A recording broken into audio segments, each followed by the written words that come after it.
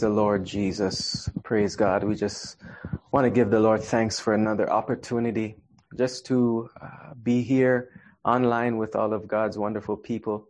I greet my pastor in the name of the Lord Jesus, all of the officers at Faith Deliverance International Ministries, all of the wonderful saints of God, and especially our visiting friends. I greet you in the greatest name that man has ever known, the name of Jesus Christ.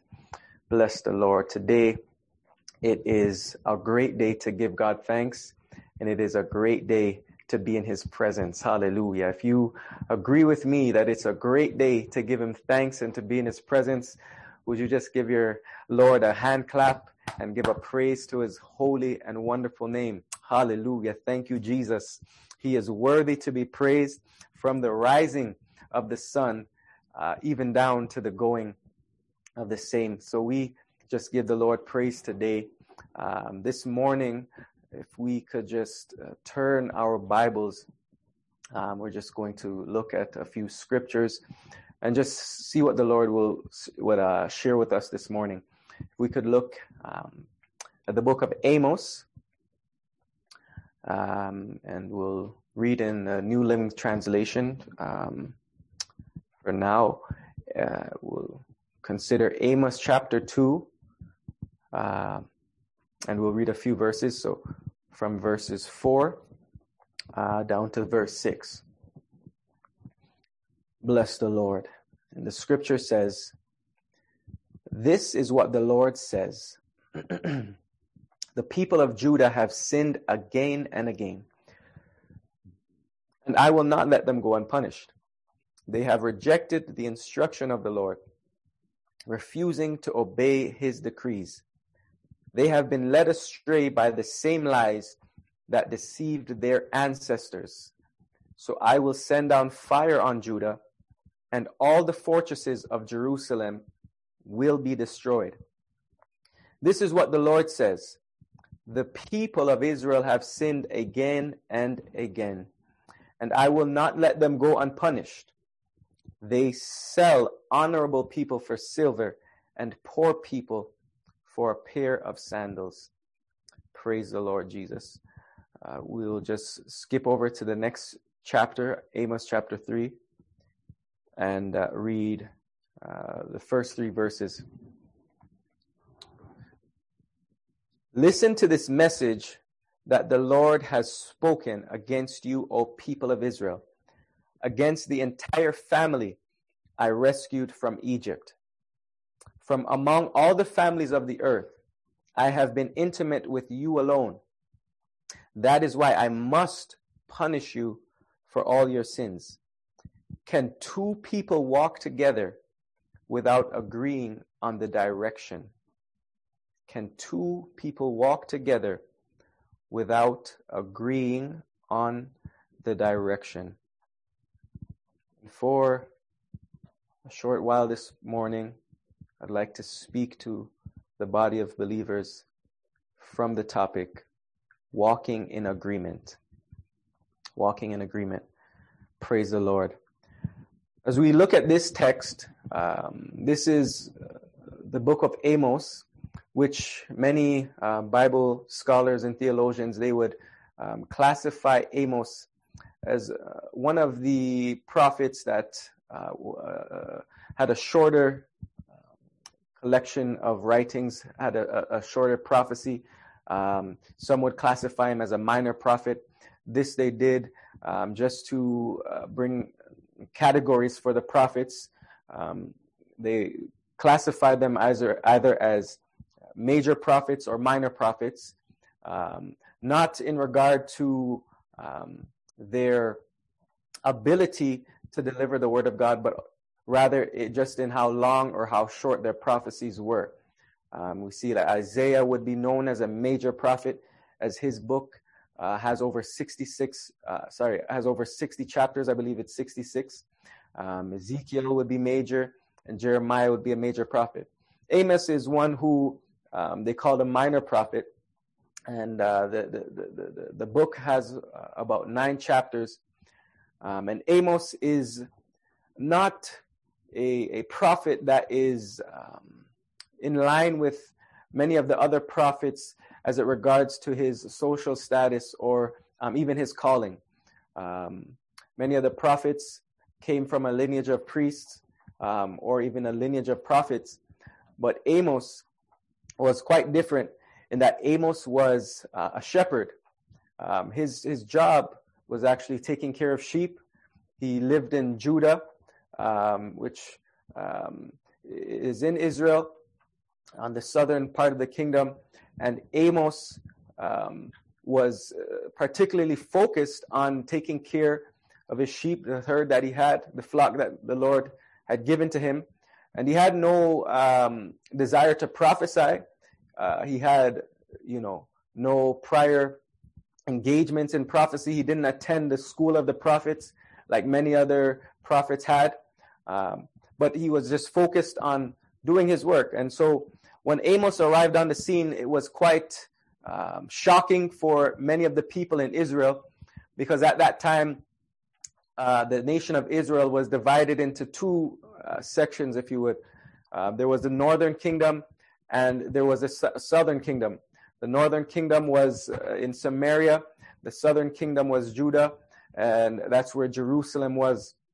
And all of this happened after King David finished his tenure and his assignment as king, and handed it down to his son Solomon.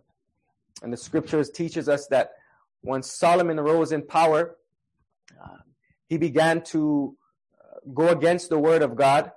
He began to make alliances with countries that the Lord had told him not to make alliances with. And the end result was that God removed the kingdom from Solomon, and he split it. He gave 2 tribes to Judah. They stayed in Judah, and the rest of the 10 tribes were up north in the kingdom of Israel, which was their main power base, or where the kingdom was established, was in Samaria. And we see that was with a man named Jeroboam. And during that time, Israel went into a severe apostasy, a severe backslidden state. Under the rulership of David, they worshipped God. They served God. David was a man of worship. He was a man of prayer. He was a man of wisdom. He was a man who the Bible describes, he followed the Lord with his whole heart. And the Bible also declares, God says that he was a man after God's own heart. He possessed the very heart of God, which is why God made a covenant with him that of his seed, of the seed of his flesh, there would come a Christ or a Savior who would save Israel and also the rest of the nations, the Gentiles, in time to come. And so we see that after David departed and Solomon backslid, that now this division, this departure from the covenant of the Lord that was given to them at Sinai, which was given through the hands of Moses, where God met with Moses and he called Moses out from among the people, and he set him to be the deliverer. And God sent Moses to bring the people out of Egypt. And when Moses came out of Egypt, God said, now listen, I want you to understand that I brought you out of Egypt for a specific purpose, not just to show you how powerful or how mighty I am or what great things I can do, but I called you out because I want you to be a kingdom of priests to me. I want you to represent me in the world. I want you to be the light. And so from you, the nations of this world will know and understand who I am, because I'm going to walk with you. I'm going to dwell amongst you. And so he even gave them the ordinance of creating the Ark of the Covenant, which would symbolize his presence that would be in the midst of Israel. And so God gave them this covenant, and he says, now here are the words of the covenant. And Moses received the message from God, and Moses gave this message to the people. And after Moses gave the message to the people, the book of Exodus in chapter 19 would have us understand that the people, they heard the words of God and they said, we agree. We will do all of these things that you have said. We agree. And so they came into agreement with the Lord and they said, this covenant, we will follow it. And so Moses, he took the blood of some animals and he sprinkled it upon the tables and the writings that they had made. He sprinkled the people with the blood, and he says, now this is the blood of the covenant. And so the people now came into agreement with the Lord that day. And so then God, he spoke to them and he says, now because you are walking in agreement with me, you are going to be blessed above every other nation. You are going to be the light of the world. As a matter of fact, I'm going to do great wonders among you. What you saw me stretch open the Red Sea was nothing compared to what I'm going to do with you. And the promise that I gave to your forefather Abraham, that I would give him a land and give it to his descendants after him, I am going to perform my word. Because anytime God speaks a word, that word, the Bible says, is established. It's forever settled in heaven. And that word cannot return to him void. And so God is very careful when he speaks, because he understands that whatever he speaks, it is a law. Whatever he speaks, it is established. And so God now, the Bible says he doesn't take counsel from anyone, but he counsels with himself. He does all things, Ephesians 1 tells us, through by the counsel of his own will. And so God now, he speaks to Abraham. He gives him this covenant that he would bless him and make his seed like the stars of the sky and like the sand of the sea. And he tells him about this land. And this covenant is passed down from Abraham to Isaac, from Isaac to Jacob, from Jacob to his 12 sons, and then all the way down to Moses, and from Moses now into the hands of the children of Israel. And we see that as God was with the children of Israel, they did great and mighty wonders. We read about when they went up against Jericho, and God arranged their army in such a way and gave them a strategy and a battle plan that when they heard it and when they completely followed it to the T, we see that an impenetrable wall was broken down just by a shout. Hallelujah. We see then that they continued their conquest, taking land that was occupied by giants, by men that were in much greater stature than them, by people who were much more learned in war, by those who they had the ability to destroy these people, the children of Israel, if they were to go of their own strength. But because God was with them and they were walking in agreement, we recognize that Israel was victorious. And so it is for the believer that when we walk in agreement with the word of God, we will always be victorious. There is no chance for a believer to fail when we are walking in agreement with the word of God. And so now we come to the text and we realize that after Israel had split because of their departure from the covenant, because now they have separated themselves from the agreement, we see that they put themselves in harm's way. And God now taps this man, Amos, on the shoulder, and he says, listen, I want you to go up to Israel and begin to prophesy. And Amos leaves the sheep, possibly with another under shepherd or some other family member, and he leaves and heads now to Israel, not knowing what exactly the response would be, not even knowing how prophets usually do these kind of things. But the word of the Lord was so strong in him that he went by faith up to Israel. And now he begins to prophesy to Israel and to tell Israel their sins as God begins to lay it out. And one of the chief sins of Israel is that they were greedy, is that they treated the poor people among them with such disdain and with such contempt. They treated the poor people as if they were nothing. And now this is particularly important because the way that God looks at poor people is very important to understand. God himself identifies with the poor. When there is a poor person, when there is someone who is in need or someone who lacks, God himself calls himself the Father and the God of the poor, the God of the fatherless, the God of the needy. And so because he's a God of justice and he's a God of righteousness, he is always concerned with making sure that everyone is treated in a way that they have what they need to survive. And so God explicitly wrote laws within the constitution of the covenant to ensure that no poor person would go uncared for. In the book of Deuteronomy chapter 15, the Bible teaches us that there was a law put in place that at the end of every 7 years, there would be a release of debts.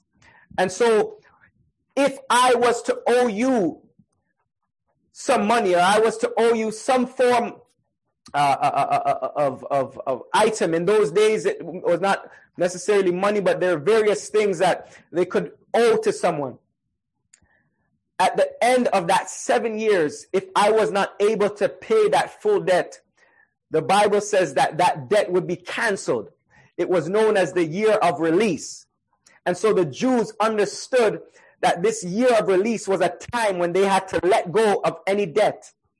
And that's important for us to understand as believers, because the same principles that are outlined in the law, in the Mosaic law, transport themselves into the new covenant, the principles, not the exact laws themselves, but the principles of the law. And so in that law, Moses instructed the children of Israel that if there's any poor among you, because God said there would always be poor people that are in the land, and God would allow those people to be in the land to try and to prove those who he had given the resources to help. And so God now tells the people, and we'll look at it in the book of Deuteronomy and chapter 15, verse 4, he says, "There should be no poor among you, for the Lord your God will greatly bless you in the land he is giving you as a special possession." He says there should be no poor because of how blessed they will be. Verse 5, "You will receive this blessing if you are careful to obey all the commands of the Lord your God that I am giving you today. The Lord your God will bless you as he has promised. You will lend money to nations, but will never need to borrow. You will rule many nations, but they will not rule over you.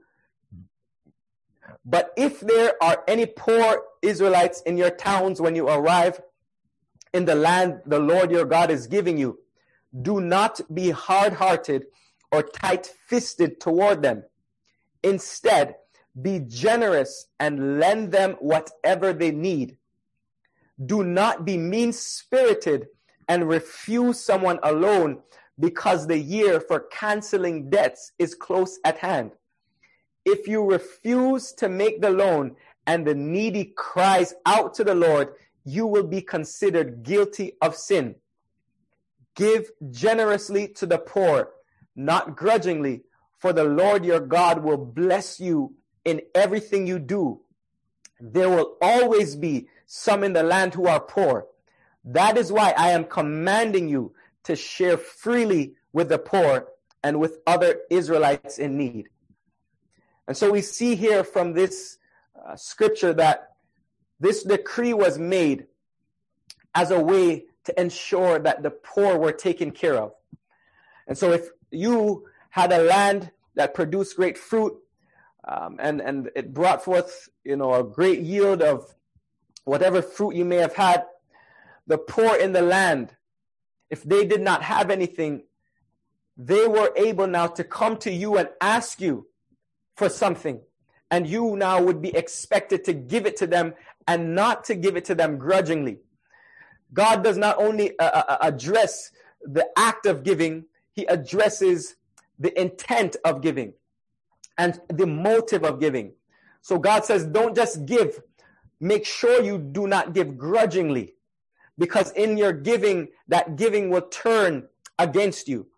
That giving grudgingly, I who see the heart now have to judge not only the act, but the intent. And so God speaks to the intention and the motive of a man's heart. And we see that this law was placed in the constitution of Israel, and they were to follow it. And following and walking in agreement with this law would ensure that they were blessed above every other nation. Could you imagine not having to go to the bank for a mortgage? Could you imagine not having to ever worry about taking out a line of credit to pay for the rest of your school or to start a business? Well, Israel was given this kind of promise that you will lend to nations and they will borrow from you if you walk in agreement with my covenant. And so we see that Amos is speaking to Israel and saying, you have departed from the Lord. And he lists out a number of their sins. And amongst the sins, he says in verse 6 of Amos 2, the people of Israel have sinned again and again. I will not let them go unpunished. They sell honorable people for silver and poor people for a pair of sandals. So we see a level of injustice here. We see now where poor people are being treated as though they're nothing. A pair of sandals, which was something that was very cheap. They sell them for a pair of sandals, putting someone into a position of slavery, somebody who God has delivered and who God has called to be equal with this person. They are now selling them for something so cheap. And so as we look at this scripture, we recognize now that God is grieved. God is so grieved with what he's seeing happening in the land of Israel, the land that he called out of Egypt to be his light and to show his righteousness in the earth. Now God asks the very provocative question. He says, can two people walk together without agreeing on the direction? Or can two people walk together if there is no agreement between them on where they're going? And so God is calling Israel to reflect. He's calling them to realize now, you are heading in a completely different direction. And the direction that you're heading in is set for destruction.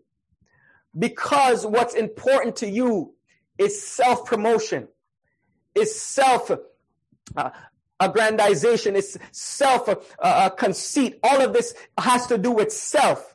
And God is saying to Israel, it is going to destroy you. And he's saying, now come back to me. The message is return, come back with your whole heart, because you have left my law. You have left the agreement that you said you would follow. And because of this now, I must punish you. The scriptures talks about some of the punishments. And in Leviticus chapter 26, we read from verse 14, he says, however, verse 14, if you do not listen to me or obey all these commands, and if you break my covenant by rejecting my decrees, treating my regulations with contempt, and refusing to obey my commands, I will punish you.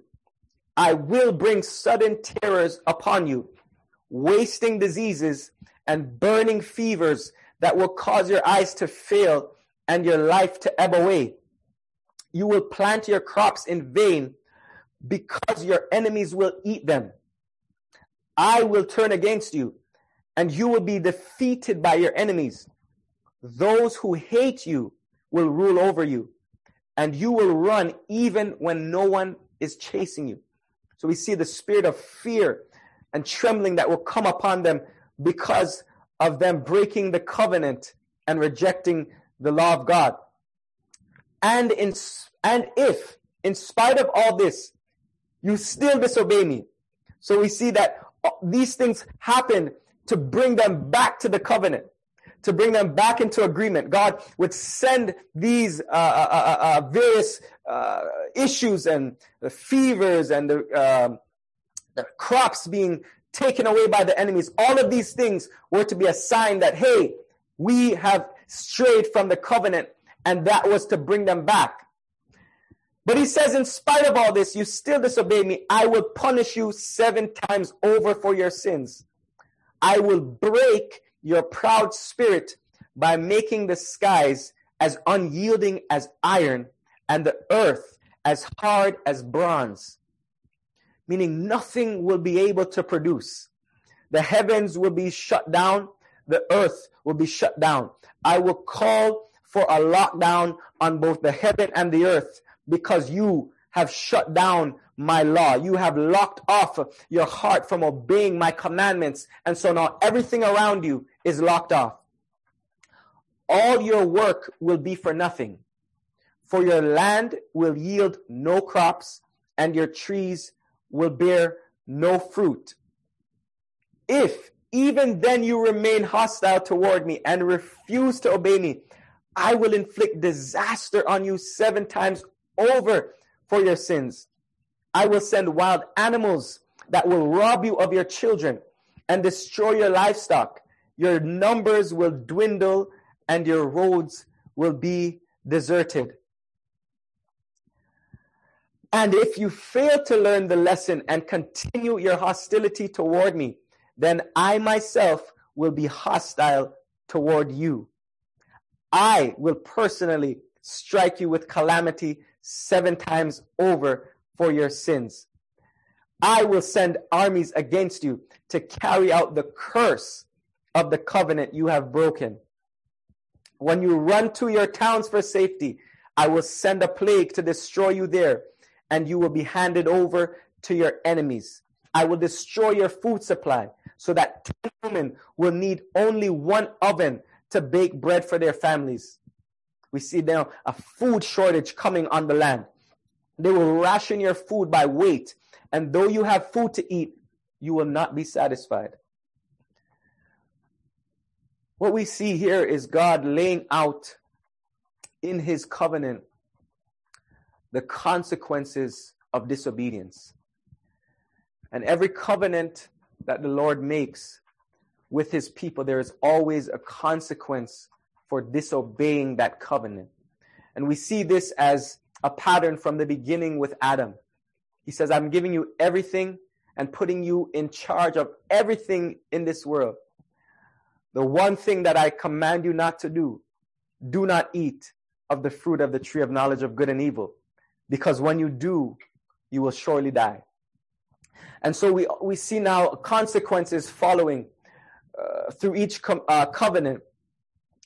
And as we look at this, we see that God always gives a fair warning. God does not bring destruction on a land. He does not bring destruction to any person. He will not bring destruction without instruction. He will not bring consequence without first giving a warning. And so that is because he's just. He's right. He's fair in what he does. Now, the people of Israel have these warnings given to them. And when we look in the book of Amos chapter 4, we see now that the Lord begins to speak, and he gives a message to the children of Israel about the upcoming judgment and about what he has already done. He says in Amos 4, verse 1, listen to me, you fat cows living in Samaria, you women who oppress the poor and crush the needy, and who are always calling to your husbands, bring us another drink. The sovereign Lord has sworn this by his holiness. The time will come when you will be led away with hooks in your noses. Every last one of you will be dragged away like a fish on a hook. You will be led out through the ruins of the wall. You will be thrown from your fortresses, says the Lord.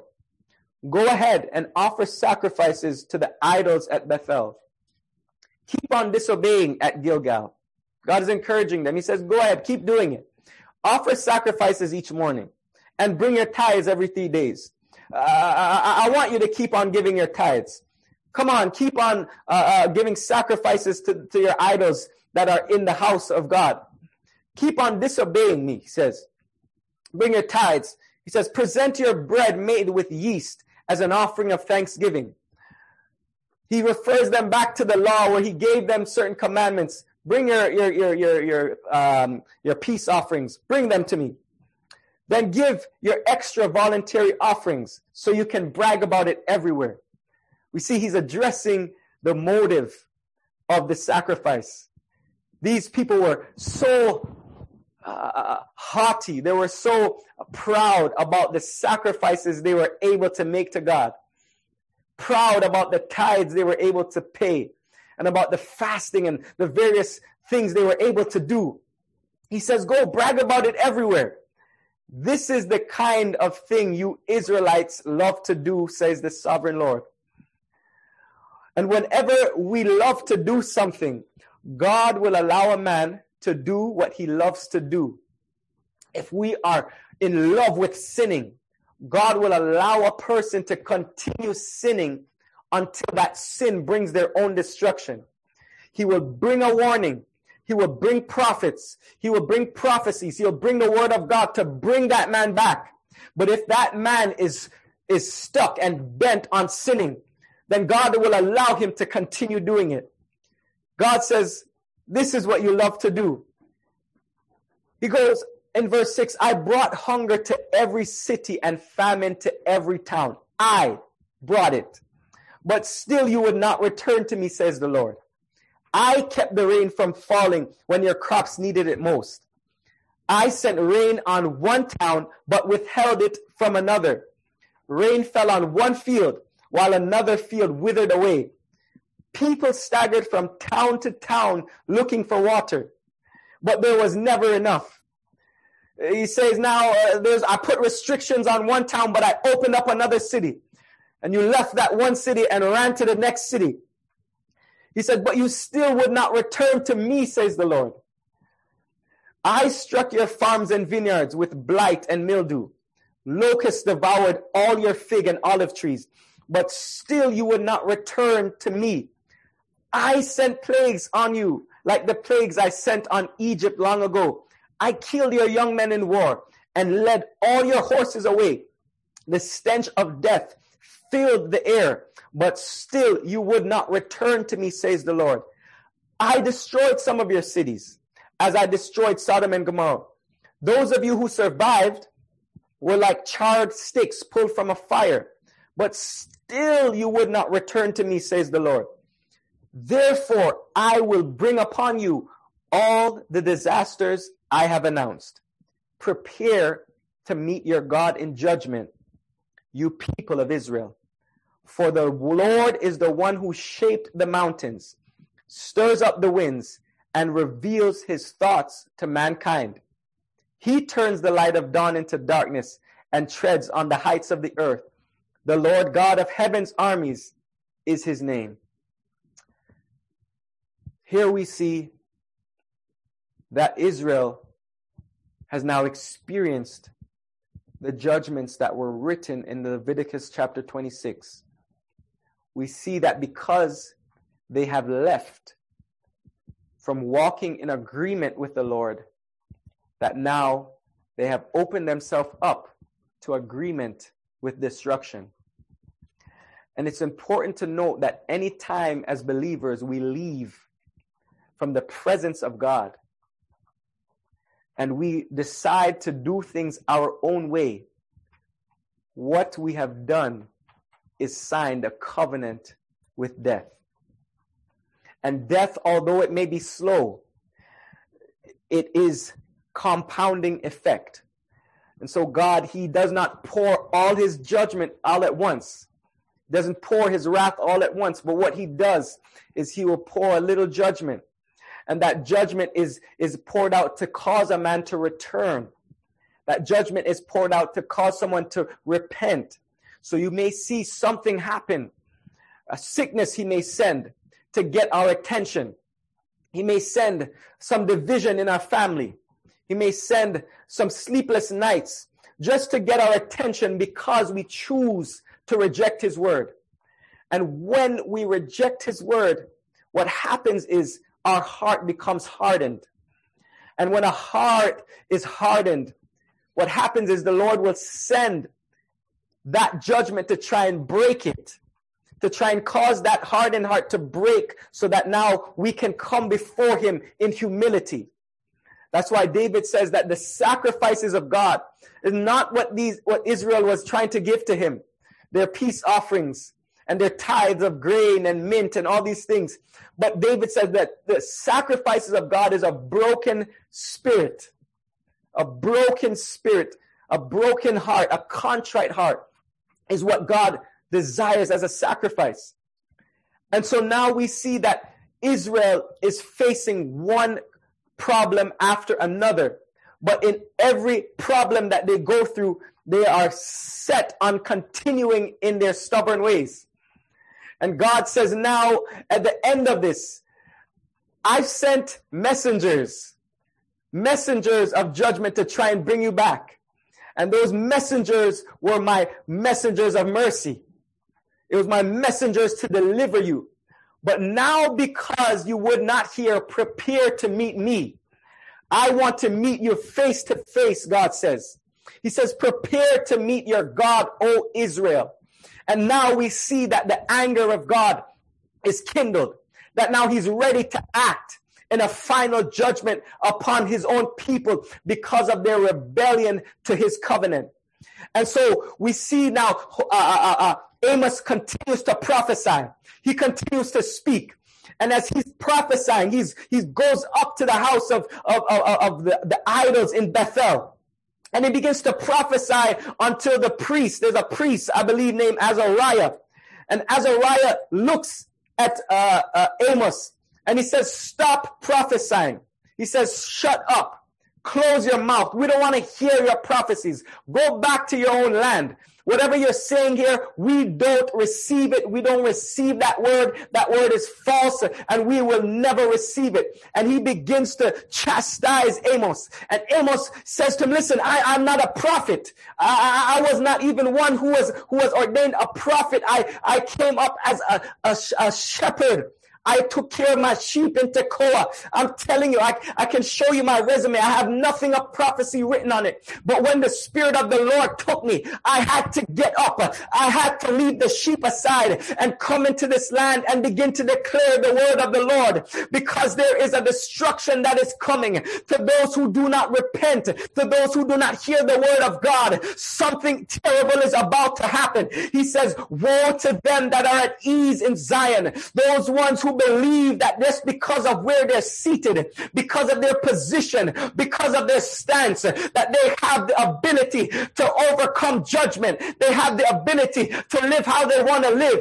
Those who oppress the poor, they oppress the needy. They take more than they deserve. They take more than they need. And when they see their brother struggling, they will not even lift their hands to give. God says, I'm angry, and I'm telling you now, it's time for me to act. And so in this time, we see even all across the world that there is such an inequity. We see there's inequity and imbalance in power scales from this country right across the countries all over the world. We see that corruption is moving all over the land. And we see that even Amos himself, before reaching Israel, he began to prophesy about all of these different nations and talking to the nations that surrounded Israel about the issues that they were involved in. And Amos, as he prophesies to Edom, he prophesies to Moab, he prophesies to Damascus, to all these different areas. And as he's prophesying, the scripture tells us now that he gets to Israel, the chosen of God. And as he gives Israel the word, we see that it's Israel who pushes the word off, who says, we do not want to hear another word from you, you prophet. We want you to shut your mouth, close up, lock up, pack up your bag and go home. Go take care of your sheep. But God cannot be shut down. Even though the prophets may be rejected, even though the prophecies may be despised, the word of the Lord is not bound. It cannot be shut down. It cannot be stopped. For whatever the Lord says must come to pass. And God is crying to his people in this hour, walk in agreement with my word. Walk in agreement with my covenant. Come now, all who have left off from following the word of God. How have we left, you may ask? By following your own will, by following your own desires. Many times when the Spirit bids us to pray, we decide instead to do something else. When the Spirit bids us now to give to someone in need, we decide to close our hands and say, no, they can take care of themselves. When the Spirit of God, even through a thought, we may say, no, that's not the Spirit of God, but it's the Spirit of God that gives us a thought. You know what? That person's in need. I should try and check up on them. I should call them. I should see what's happening. But instead, we close our bowels of compassion. We shut the cupboard of our giving. And now we hold back from our own brother and our own sister the gift that God has given us to give. The scripture says in Ephesians 4, let him that stole steal no more, but let him work with his hands so that he would have something to give to someone who is in need. All the resources that God gives to us is for us to give to others. It's for us to share so that there is no lack amongst the body. In the early church, the reason there was such a great revival is because they walked in agreement. It's because the scripture says no man said that whatever he had belonged to himself. No one showed up to church and said, you know what, that's my car. And you know what, no, that I can't give you a ride in my car. You know, no one showed up and says, you know what, no, all this money belongs to me. I can't afford to give too much offering. I'll give a little bit of a tithe, but the offering, that's mine. No one had that mindset when they showed up in the assembly. No one said that whatever is mine alone. Because they understood, according to the apostles' doctrine, according to the teachings of the Lord, that whatever you have, whatever has been given to you, you must freely give. And so the Lord expected the church to live this way. Because when the world looks at the church, the world should see the light of Jesus shining through. The one who gave his only begotten son, the one who gave his all, his entire life on the cross of Calvary, the one who gave his last drop of blood to save sinners from their destined destruction, the one who came and decided, although I am a king, I showed up as a servant. Although I have the power to rule, I came to serve. This same one says, now my spirit I put on the church, and I want the church to reveal my spirit to the world. I want that when the world looks at me, they see the light of Christ. They see the light of the true gospel. That when they look, they don't see a selfish, a self-driven organization that's so divided, that's so split apart, that there's no unity even amongst their leaders. He says, now, I want the world to know who I am through the church.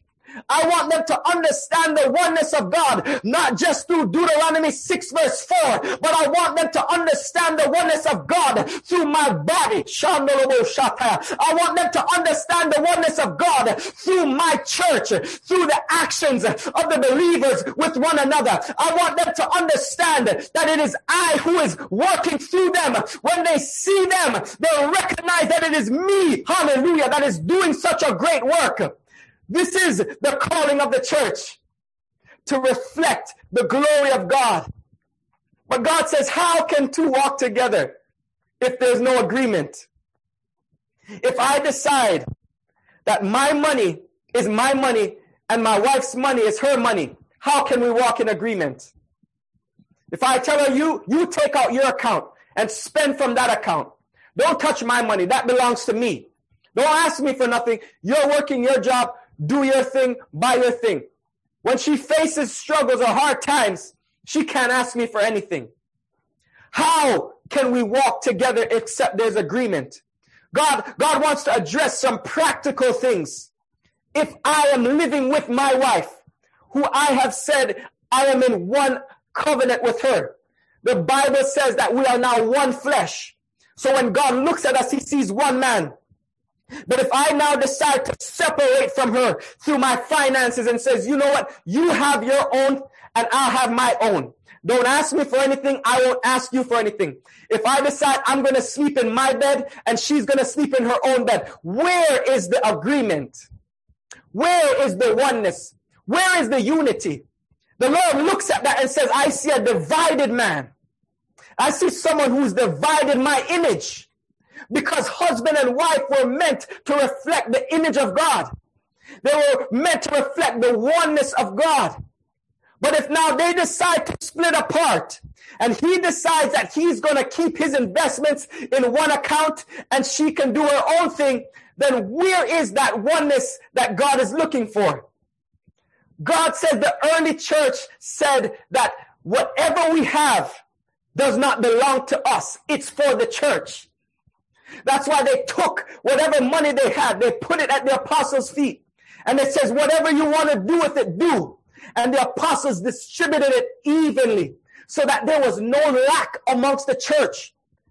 But now we struggle in a westernized society where we are trained from youth, from children to pursue our dreams. Pursue your own goals. Whatever plans you have, go after them. We're trained. You don't pray and seek God for your career path. You talk to a counselor, a guidance counselor who will help you to make a decision based on what you like. We no longer are like the children of Israel who, when God would appear to a woman named Hannah, and Hannah would say, God, here is my son. Do whatever you want to do with him. Who would now lend our children to the ministry and say, God, whatsoever you want, let your will be done. But rather now we have plans, even for our children. You are going to be a doctor. You are going to be a nurse. You are going to be a dentist. And we create these paths for them based on our own desires. And sometimes it's because we couldn't do what we wanted to do for lack of opportunity. But God is saying, can you walk in agreement with my will? Can you seek me to find out what it is that I'm saying? Do you understand that my spirit has an agenda and there's only one agenda? If there's two agendas coming to the table, only one can be used. And so God is saying, what is your agenda today? Where do you stand in my presence? Are you bringing your own desires to the table, or are you coming to hear from me? He says to Israel, where are you, Israel? Where is your mind? Where are your thoughts? What is your heart set upon? Is your heart ready to seek my will, or will you go in your own path? In a time like this, there is so much confusion happening. There is so much frustration. So many people are frustrated and don't recognize it's because they are not walking in agreement with the Lord. People have lost funds. People have lost the ability to make a move forward in their lives because they have left agreement with the Lord. How have we come into this state? How have we ended up in such a situation? Because we have left from walking in agreement with the Lord. The scripture tells us in 1 John 1 that we should walk in the light as he is in the light. In order for us to see clearly, we have to walk in the light of his word. In order for us to be successful, we have to walk in the light of his word. As a matter of fact, I want to just read that 1 John chapter 1. Bless the Lord. It says,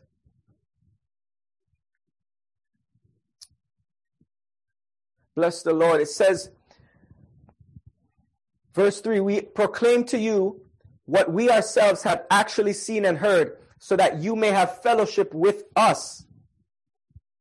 And our fellowship is with the Father and with his Son, Jesus Christ.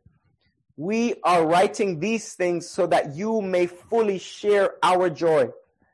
John says to the believers now, we want you to have fellowship with us. We want you to understand the truth. And when you're walking in the truth, you can have fellowship with us. And our fellowship is not just amongst flesh and blood. Our fellowship is with the Lord Jesus Christ himself. We want to share these things. The Lord wants to share his patience. He wants to share his peace. He wants to share his joy with you. He wants the believer to experience the fullness of joy, but that joy comes through sharing in fellowship and agreement with his truth. Are we walking in truth today? Or are we separated? Are we like the Corinthian church, who everyone had their own doctrine? Everyone had their own opinion. Everyone had their own agenda. But God says, no, I want you to be a church that has one focus. In verse 5, he says, this is the message we heard from Jesus and now declare to you. God is light, and there is no darkness in him at all. So we are lying if we say we have fellowship with God, but go on living in spiritual darkness. We are not practicing the truth. Here John tells us that if we say that we are walking in the light and have fellowship with God, but we continue in spiritual darkness, if we continue to exalt our greed above the word of God, if we continue to pursue our own self-interest, if we continue to hold back what we know is meant to bless someone else, if we continue to speak harsh words to our wives, if we continue to talk behind our husbands' backs, if we continue to hurt one another with emotional separation, there's times where you may not say the word, but because you emotionally separate yourself from your spouse, you now cause division. You create a space for Satan to fill that space, to fill that gap. And so when the emotional separation is there, when the silent treatment is happening, now what happens is that silent treatment opens up a space for a demonic force to come in and now have a room to speak, have a pulpit to speak from, to speak lies into the ears of your spouse, to speak that lie, you're not good enough. To speak that lie, no one wants you. To speak that lie, you are better off alone. And so now that space that you've created emotionally because you felt you were justified in doing that, now Satan has filled. That's why the Paul says, leave no room for Satan. So now we have to understand his devices. Though when we do this, when we separate ourselves emotionally, what we're doing is actually opening a door for the devil to destroy what God has built up. And now we come into content with God because we have now torn up his agreement. We have now dissolved his covenant through our own selfish desire. And that's why the scripture says that we should live in love with one another. That's why the scripture says that wives should reverence their husbands and husbands should love their wives. Why? So that there is no disagreement or discord, but that there is a functioning, healthy relationship that Jesus Christ can use to reflect himself. Your relationship is not just about you. It's about Jesus being seen through you. So when we decide to separate, we open up so that the Spirit of God now has nowhere to move. And this is an important concept to understand. Our relationships must be knit together in love. How is it that we treat our children? Are our words harsh? The scripture says, fathers, provoke not your children to wrath. When we speak, do our children feel a sense of abandonment? Do they feel a sense of hurt? Do they feel as if they're not wanted? When we speak, do they feel as though they should be somewhere in a corner hiding? Just by speaking those words, we can create an opening for the enemy to come in. And now our children are suffering with self-esteem issues because the parents have spoken a word into their hearts. then they grow up and they act out in ways that we are so embarrassed and ashamed of because we planted that seed and have allowed it to grow by watering it with our words. We water it with our frustration. And when the Lord says, if you're frustrated, now you need to learn to step into my presence where you can find peace. Instead of stepping into his presence, now we go forward with this frustration. And just as Moses, when God told him, I want you to speak to the rock, Moses left the presence of the Lord with the instruction, but instead he goes forward to the rock, and because of his frustration, he strikes the rock 2 times. And that one act of frustration is what kept him back from continuing to walk into the covenant land. And so God is saying now, don't allow your frustration to pull you out of agreement with me. Don't allow your frustration to destroy the family that I gave you to nourish. Don't allow your frustration to destroy even your friendships. You're frustrated because your friend wasn't there for you the time that you wanted and needed them most. Well, God allows sometimes friends to separate for a bit, to be missing in action so that he can see, will you bring your frustration to me? Will you bring your frustration back to the door of the congregation of the tabernacle? Will you bring your frustration to the feet of Jesus? God is saying, this is why I've created an altar. The altar is for you to have access to me. But what we have done is we have forsaken the altar and have now taken our frustrations, taken our needs, taken our wants, and we've now displaced it everywhere else. And so instead of going to God, we're going to a man. Instead of going to God, we're going to a woman. Instead of going to God, we're going to a film. We're going to a show. We're going to a pill. We're going to a drink. Because God is saying, you've missed the fact that I have put everything in my covenant that pertains to life and godliness. And so today God is saying, where are your hearts? Where is my heart? Where is your heart? I want you to walk in agreement with me. I want you to walk in covenant with me. Because my covenant is meant to bring you life. Jesus Christ was the embodiment of that covenant. Jesus came, the Bible says, the Word was made flesh. In fact, in this same 1 John 1, John says, we handled him. We looked at him. We handled him with our hands, the covenant of life. We were able to have a meaningful interaction with this covenant. This covenant is not just written on tables of stone. This covenant came in our body. This covenant came with hands and feet.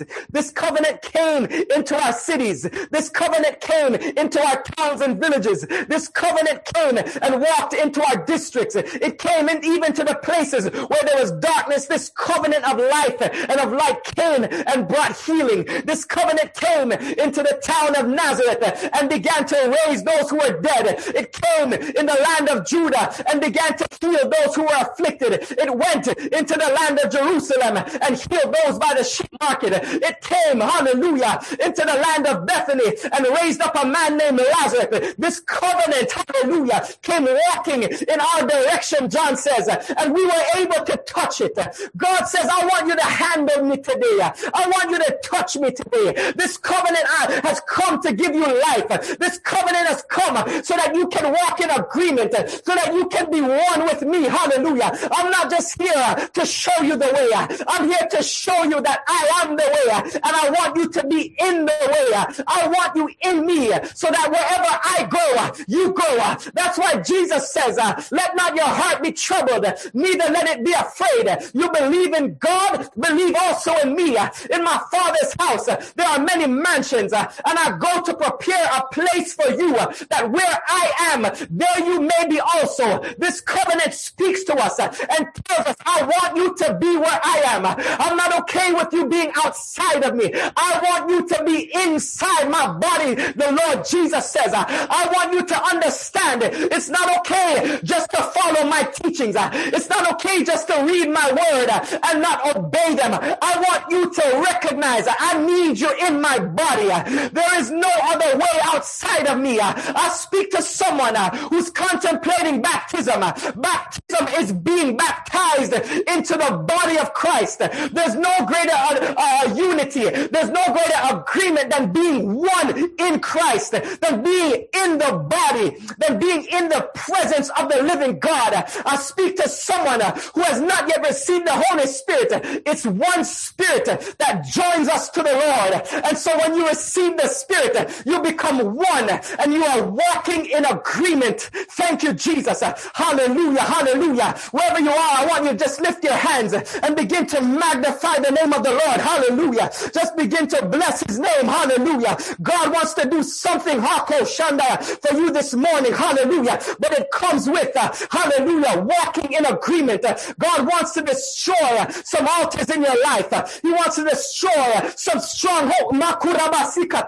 There's some habits. Oh God Almighty, someone is even sitting under guilt right now. God wants to destroy that guilt of the things that you have done, the times that you have forsaken him, the times that you have done evil when you know you should have done right. God wants you to understand that my covenant is good enough. My blood is good enough to destroy your guilt. My blood was shed just for your guilt, to cover, to make atonement for your guilt, so that now you can come before me. When you come with a repentant heart, you can come before my presence and we can step back into agreement. We can walk together again. Hallelujah. Although your sins be as crimson, I want you to understand I will wash them all away in my blood. My blood is a detergent. It will wash you clean. Hallelujah. It will purge you from every uncleanness. Hallelujah. And bring you into covenant relationship with me. Hallelujah. Hallelujah. Hallelujah. Hallelujah. I want somebody who is struggling with unforgiveness this day. Hallelujah. To understand that the blood of Jesus, it breaks every barrier. Hallelujah. That unforgiveness can be broken through the blood of Jesus. If you give that unforgiveness to the Lord Jesus will destroy it with his blood. Hallelujah. He will give you a new heart. Hallelujah. For the Lord says, this is my covenant that I will make with them after those days. I will put my laws in their heart. I will give them a new heart. Hallelujah. I will give them a new mind. Hallelujah. He spoke this covenant to Ezekiel. He said, in these days coming, oh God, my laws are no longer on tables of stone, but it's in their heart. And so now they're going to be able to forgive through me. Hallelujah. Not through their own strength. Hallelujah. They're going to be able to let go through me, not through your own strength. You're going to be able to pray for those that use you, for those that hurt you. Yes, for those who have spoken evil against you, those who have even betrayed you. God says, I'm going to give you the power to pray for them when you're walking in agreement with my covenant. Hallelujah. Someone today, hallelujah, can receive a new start. Hallelujah. Can receive a fresh perspective with the covenant of Jesus Christ. Hallelujah. And bless the Lord. Hallelujah. Hallelujah. Hallelujah. Hallelujah. For those, hallelujah, who are ready, mighty God, hallelujah, for a change in their lives. God says, return to me. Walk in my covenant. Walk in my truth. My truth will set you free. You may feel bound. You may feel as though you cannot break free from certain cycles. And these cycles have you for years.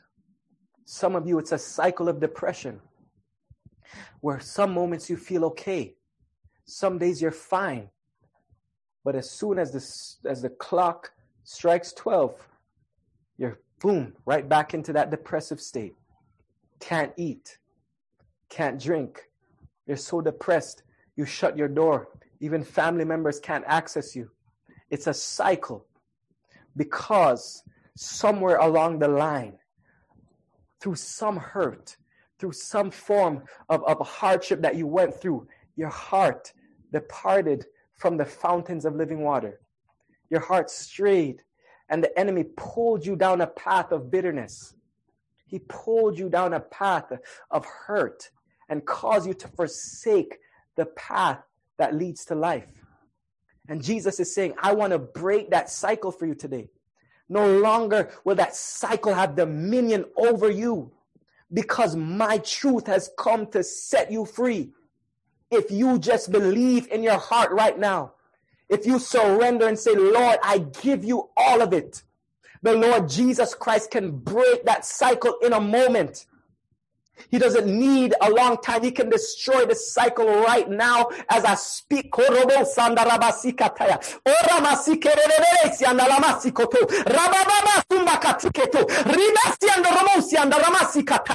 the name of Jesus Christ, I speak to that woman who's struggling with depression and low self-esteem. I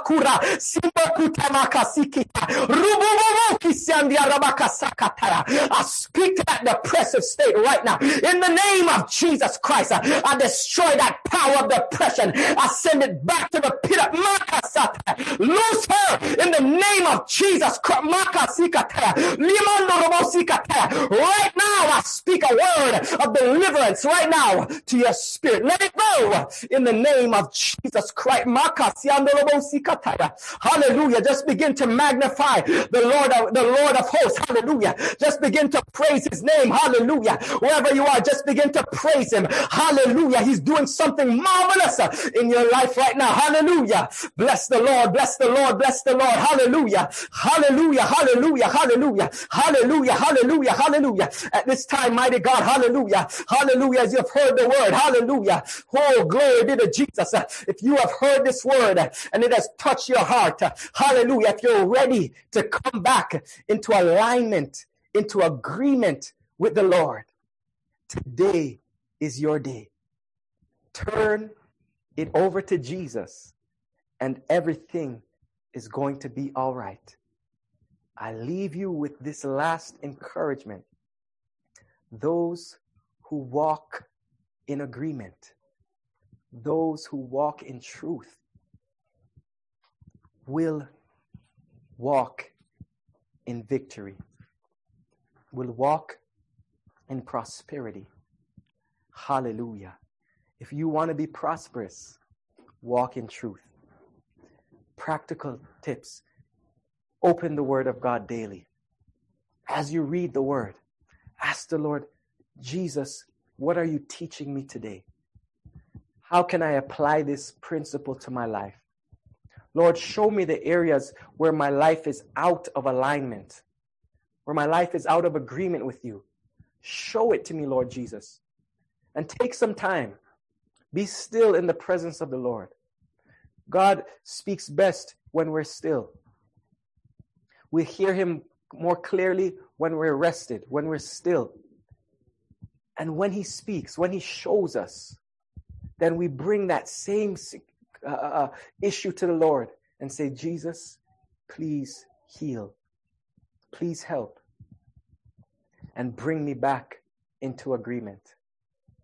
I want to let you know that there is so much joy. The Lord is not willing that any should perish, but that all should come to repentance, meaning that all should walk in agreement with him. So when you read that word, just allow it to bring you into agreement. The Lord bless you. The Lord cause his face to shine upon you. And may the Lord give you peace